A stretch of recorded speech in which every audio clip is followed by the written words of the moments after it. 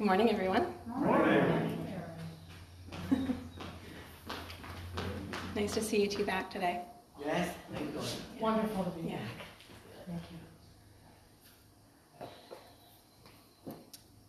When God doesn't seem present in our lives He is. is my focus of today. But let me start with a story. When maybe 6 or 7 years ago, I went with my family to Vermont and to a resort there, and they had water slides. And so my kids were super excited about these. And so Hudson and I went down a slide, and she went first. And down at the bottom, it was a little bit of rapids and then smoothed out.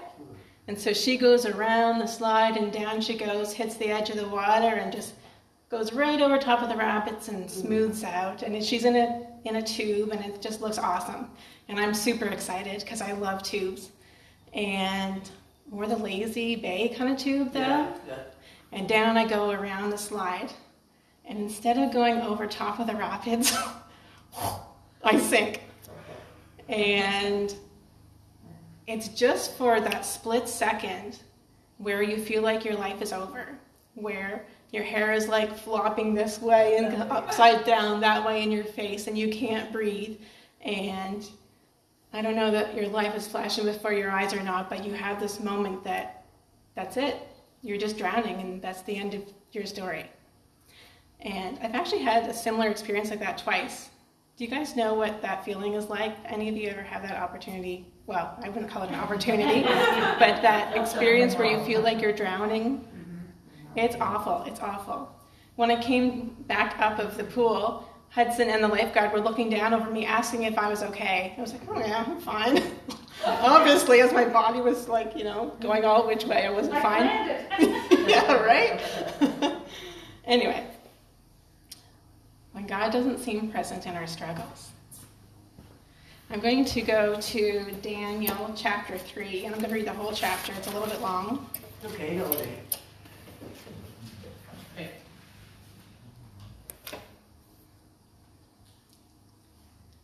Daniel chapter 3.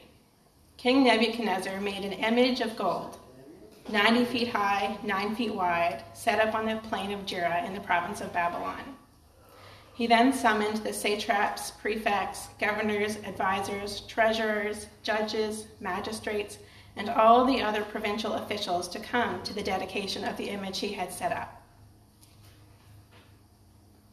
So they all came, assembled for the dedication of the image that the king had set up, and they stood before it. Then the herald loudly proclaimed, "This is what you are commanded to do, O people, nations, and men of every language." So there's a large group. "As soon as you hear the sound of all these different instruments, of all kinds of music, you must fall down and worship the image of God, of gold, that King Nebuchadnezzar had set up. Whoever does not fall down and worship will immediately be thrown into a blazing furnace."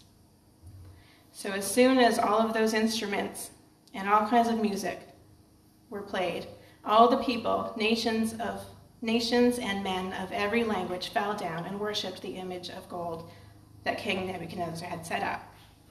At this time, some astrologers came forward and denounced the Jews. They said to the king, "O live forever, king. You have issued a decree that everyone who hears the sound of all of these instruments and all kinds of music must fall down and worship the image of gold, and that whoever doesn't will be thrown into a blazing furnace. But there are some Jews, 3 actually, who have set over the affairs of the province, who you have set over the province of Babylon, Shadrach, Meshach, and Abednego. They pay no attention to you, O king. They neither serve your gods nor worship the image of gold you have set up." Well, the king became furious. He summoned Shadrach, Meshach, and Abednego. And he said to them, "Is it true, Shadrach, Meshach, and Abednego, that you do not serve my gods or worship the image of gold I have set up?" So he gives them a second chance here. He says, "When you hear these instruments, if you fall down and worship the image I have made, very good. But if you do not worship it, you will be thrown immediately into a blazing furnace. Then what God will be able to rescue you from my hand?" Well, Shadrach, Meshach, and Abednego, they replied to the king, "We do not need to defend ourselves before you in this matter. If we are thrown into the blazing furnace, the God we serve is able to save us, and he will rescue us from your hand, O king." And this is where the humanity comes out in them. Although, yes, they have a strong faith that God's going to protect them, they say in these 6 or so words, "But even if he does not." And so doubt. There's doubt there. "Even if he does not, we want you to know, O king, that we will not serve your gods or worship the image of gold you have set up." Then Nebuchadnezzar was furious. So there's a little bit of doubt just in case God doesn't save them. And then on top of that, there's the fury of the king. So he was furious with them. His attitude toward them changed. So much so that he ordered the furnace heated 7 times hotter than usual, as if a normal fire isn't hot enough. But he was obviously very mad, very angry. Taking that farther, there was doubt, there was the fury of the king, there was the furnace being turned up even 7 times hotter. And then the king commanded some of the strongest soldiers in his army to tie up Shadrach, Meshach, and Abednego and throw them into the blazing furnace. So now they're tied up and there's like no way to get out of this. That's just their fate at this point. So yes, they believe in God coming through, and at the same time they're human. We're all human. We all know that those two can live in the same space at the same time.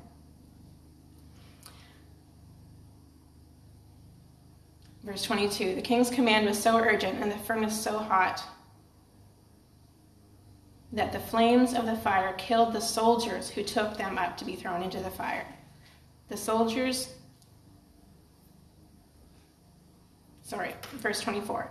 Then King Nebuchadnezzar, after he saw that the soldiers were thrown into the fire, he leapt to his feet in amazement and asked his advisors, "Weren't there 3 men that we tied up and threw into the fire?"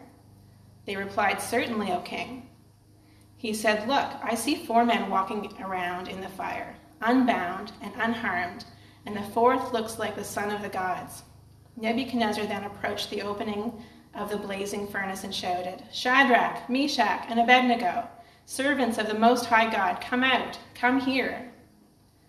So they did. They came out of the fire. And everyone got crowded around them at verse 27. They saw that the fire had not harmed their bodies, nor was a hair on their heads singed. Their robes were not scorched, and there was no smell of fire on them. So Nebuchadnezzar said, "Praise be to the God of Shadrach, Meshach, and Abednego, who had sent his angel and rescued his servants. They trusted in him and defied the king's command, and were willing to give up their lives rather than serve or worship any god except their own. Therefore, I decree that the people of any nation or language who say anything against the God of Shadrach, Meshach, and Abednego be cut into pieces and their houses be turned to piles of rubble." Sorry for the lack of violent heads up there. But he does this because no other God can save in this way. Then the king promoted Shadrach, Meshach, and Abednego in the province of Babylon. There's other biblical examples where it seems like maybe God isn't there in the process. So for them, yes, they believed in him, and at the same time, there's all these things adding up against them and creating more and more, potentially creating more and more fear. They are human just like we are, so we know what that can, to an extent. We've not been in that place, but we know to an extent what it's like when things are coming up against us more and more. There's other biblical examples where that happens. In Esther was a Jewish woman raised by a Jewish uncle named Mordecai. She ended up, throughout the 10 chapters of Esther, she became queen to King Xerxes, who did not initially know that she was Jewish. Then the king's first, kind of his right-hand man, the next in command, convinced the king to kill all the Jews in the 127 provinces that the king served over. A possible genocide, a possible Holocaust. And it got even worse. The army had already been sent to do just that. What do you do with that, knowing that all of your people are about to be killed, including yourself once the king finds out? Like, just imagine all of Nova Scotia or all of Canada, let's say all the people that go to church would be killed. How terrifying that would be, because that means us too, and all our, many of our loved ones. That's true. Peter, in the account of Matthew and Luke, they tell of him walking on water. In fact, there's a storm, and they're out on the water, and the storm comes up. And then on top of the fear of the storm and the high winds, they see a ghost walking towards them on the water. And Jesus is like, no, it's me. And then there's Peter, who, as we all have added up, has this sense of, oh yeah, prove it attitude. So Jesus is like, okay, come on. And of course, I'm filling in the attitude. But the story goes that Jesus does invite Peter to walk on the water, and Peter does go out. But then he remembers the storm all around him, and that's what he pays attention to. And he sinks. And it comes back to that moment where I'm in the pool and I've sunk, in that sense, even though it's just for a split second, thinking that this is it, this is how I end. All the fears, are just amplified, like huge amounts.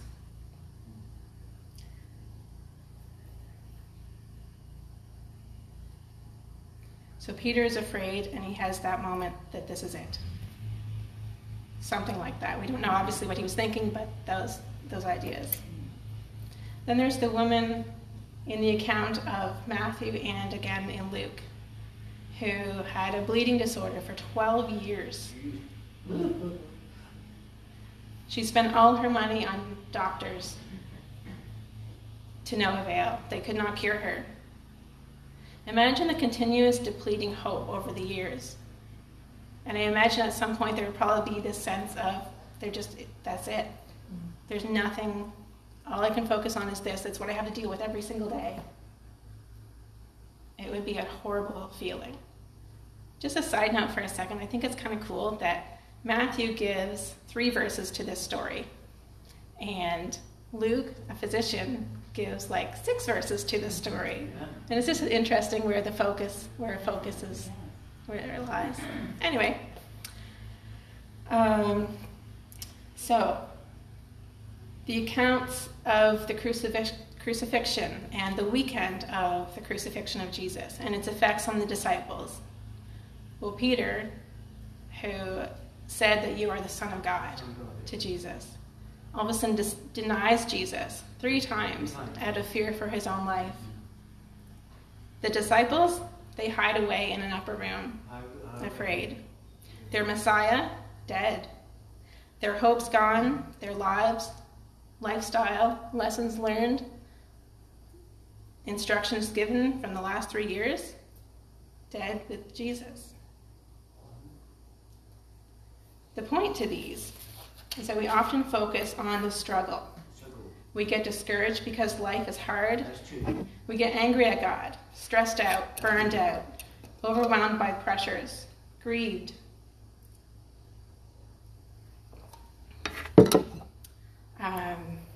And that becomes our focus. Christine Kane, who I have read from before, she speaks this story. She says, "What do you see?"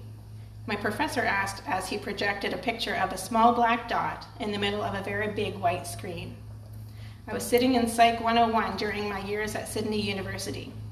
We all responded immediately, a black dot. The prof looked out over the class and paused for a second before he asked again, "What do you see?" Thinking he must not have heard us properly the first time, we repeated even more loudly, "A black dot." Again he paused, and then asked the same question a 3rd time. Now he had my attention, and when still on the 3rd try none of us provided the correct answer, he explained, "You were all so focused on the little black dot in the center of the screen that none of you noticed the dominant image on the screen, the large white space covering, top to bottom, left to right." I couldn't believe I missed it. Suddenly, it was obvious. There was far more white space than the black dot. Whatever I chose to focus on had my attention. There's always much more white space than there is space covered by little black dots. We simply need to recognize and focus on it. In class, that idea seemed like an easy notion, easier than it had proved to be in life, because the harsh reality is that the black dots of our lives, the challenges, the trials, the disappointments, obstacles and hurdles we face as we run, will naturally draw and consume our attention. Our enemy would love to get us to focus on those black dots and convince us that they define and shape our lives and determine our destiny. But in the divine relay, we are to fix our eyes on Jesus. He is the white space of God's power at work in the universe, and the trials we face are but a tiny speck, a black dot in comparison. So in these Bible stories, we learn that God is at work in the background. How do we know that he's at work in the background of our own lives, of our own struggles? James 3, verse 2 to 4. James 3, verses 2 to 4. Consider it pure joy, my brothers, whenever you face trials of many kinds, because you know the testing of your faith develops perseverance. Perseverance must finish its work so that you may be mature and complete, not lacking anything. 2 weeks ago, we sat here in prayer time and prayed about the different things, including my hiking trip. Don continued to share with me afterwards that he was going to be continuing to pray. And I continued to pray for for my trip as well. I knew it was going to be strenuous. I knew it was going to be a very difficult level of trail. But I wasn't going to sustain an injury because I could trust God. That's right. So when I did roll my ankle, when we did have to stop and turn around, when we could not reach our destination, I was kind of shocked. I was like, what in the world? Like, we prayed for this. I expected. I literally questioned God because he told me to trust him, and then I felt like he let me down. I was so focused on my injury that I couldn't see the bigger picture, the lesson to be learned, how he was working in the background. I was stuck in the middle of my problem, staring at my black dot. So what was Jesus doing in the background? Honestly, I'm not sure fully yet. Maybe the opportunity to witness, maybe to be a positive example despite the situation. Because honestly, even after I rolled my ankle, it was an awesome hike, even though I had to hike 4 kilometers back on a rolled ankle. That part wasn't so great, but still I was still in God's awesome beauty, and I still got to spend some time with friends. In fact, we were on a trail, trees all around, you couldn't see the horizon, and then we all came out to an opening at the top of a hill. And it was in the very northern tip of Cape Breton, pretty near. And all 4 of us, all at once, our jaws just dropped to the ground. Amen. And there was silence for a second. And then all I said was, God is so cool. One of my friends that I was with is not a believer. She's kind of open to anything, any kind of spiritual beliefs. The other 2 I had just met. But all 3 of them were like, yeah, all in agreement. And it was just such a simple thing. But God was like not simple in that moment right there. He was Majestic. Yes, majestic. Yeah. The white screen was absolutely more prominent than any black dot of my ankle or anything else. Wow, it was crazy beautiful. So whether it was for me to potentially witness, whether it was, maybe who knows what might have happened had we kept going. In the big picture, it's just a rolled ankle compared to something else that may have been worse. I don't know. Maybe there's a ripple effect from those few words of witness. Maybe there's a ripple effect ongoing right now that I don't need to know about. Someday I may know, someday I may not know, and that's okay. God knows. That's right. God knows, because he's working in the background and in the foreground. Coming back to James, when we have trials and we focus on him, our perseverance does grow. Our faith does become stronger. Side note, for those monumental losses, maybe of a spouse, maybe of a child, those massive challenges that we have, humanly, I'm not here to say that it's to grow our faith, to teach us a lesson. I can't do that. Those hardest moments, I can't answer the whys for anyone else, not even for myself sometimes. But God can God can handle our questioning him. And maybe, though, as we go through those harder moments, those massive moments, not in order to grow stronger in our faith, not necessarily to teach us lessons, but maybe for some of us, that becomes a consequence of our getting mad at him, of our questioning him. I'm not sure. I can't answer that for anyone.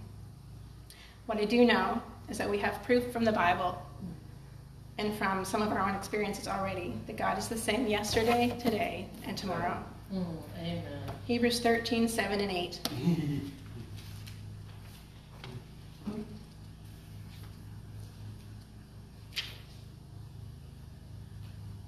Hebrews 13, 7 and 8 says, "Remember your leaders who spoke the word of God to you. Consider the outcome of their way of life and imitate their faith. Jesus Christ is the same yesterday and today and tomorrow, forever." Amen. So what is going on in the background? How is God working? Well, with Shadrach, Meshach, and Abednego, their outcome, God rewarded them with life, for one thing, with an upgrade of career, with government policies being changed in favor of God, and God's name was honored. With Esther's outcome, Mordecai became second in command. Esther spoke into the king's life, and God changed his mind. God's chosen people did survive, changing the whole story, or potentially changing the whole story of history. God's government policy was changed, and the story shows God's power at work.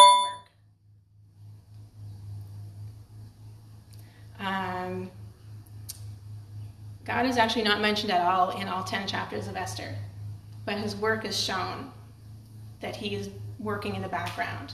His power is shown as he works in the background to fulfill his plan for Esther's life and moving forward.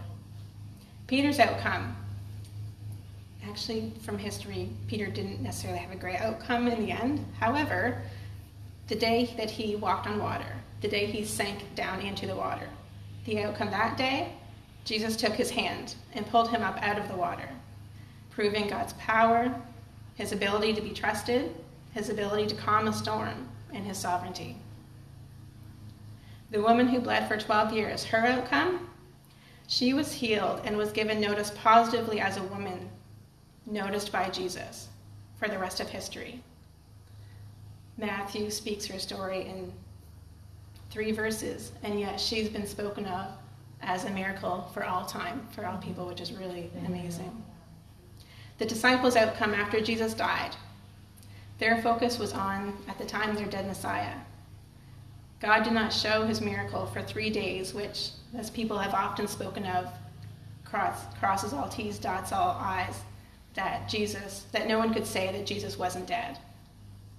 They tried, they made up stories, but we know that Jesus actually did die. When Jesus was resurrected, the disciples went on to create the church, to spread the gospel of Jesus. And Jesus' outcome, that miracle was the only miracle ever performed as the saving miracle of all time for all people, should we choose to believe in him. So when our focus is on the black dot, let's heed God's call to keep our eyes fixed on Jesus, the white space of God at work all around us. Amen. Good job. Amen. As we close in prayer, do you mind getting that song going? Good job, Erin. As we close in prayer, let's close by praying the words of this song. It's not a super easy song to sing, but if you just take some time with Jesus, be intimate with him, allow him to overflow in your life, and just allow him to move through the song, fourth man in the fire, just like Shadrach, Meshach, and Abednego. He's our fourth man in the fire. Amen. Good job, Erin.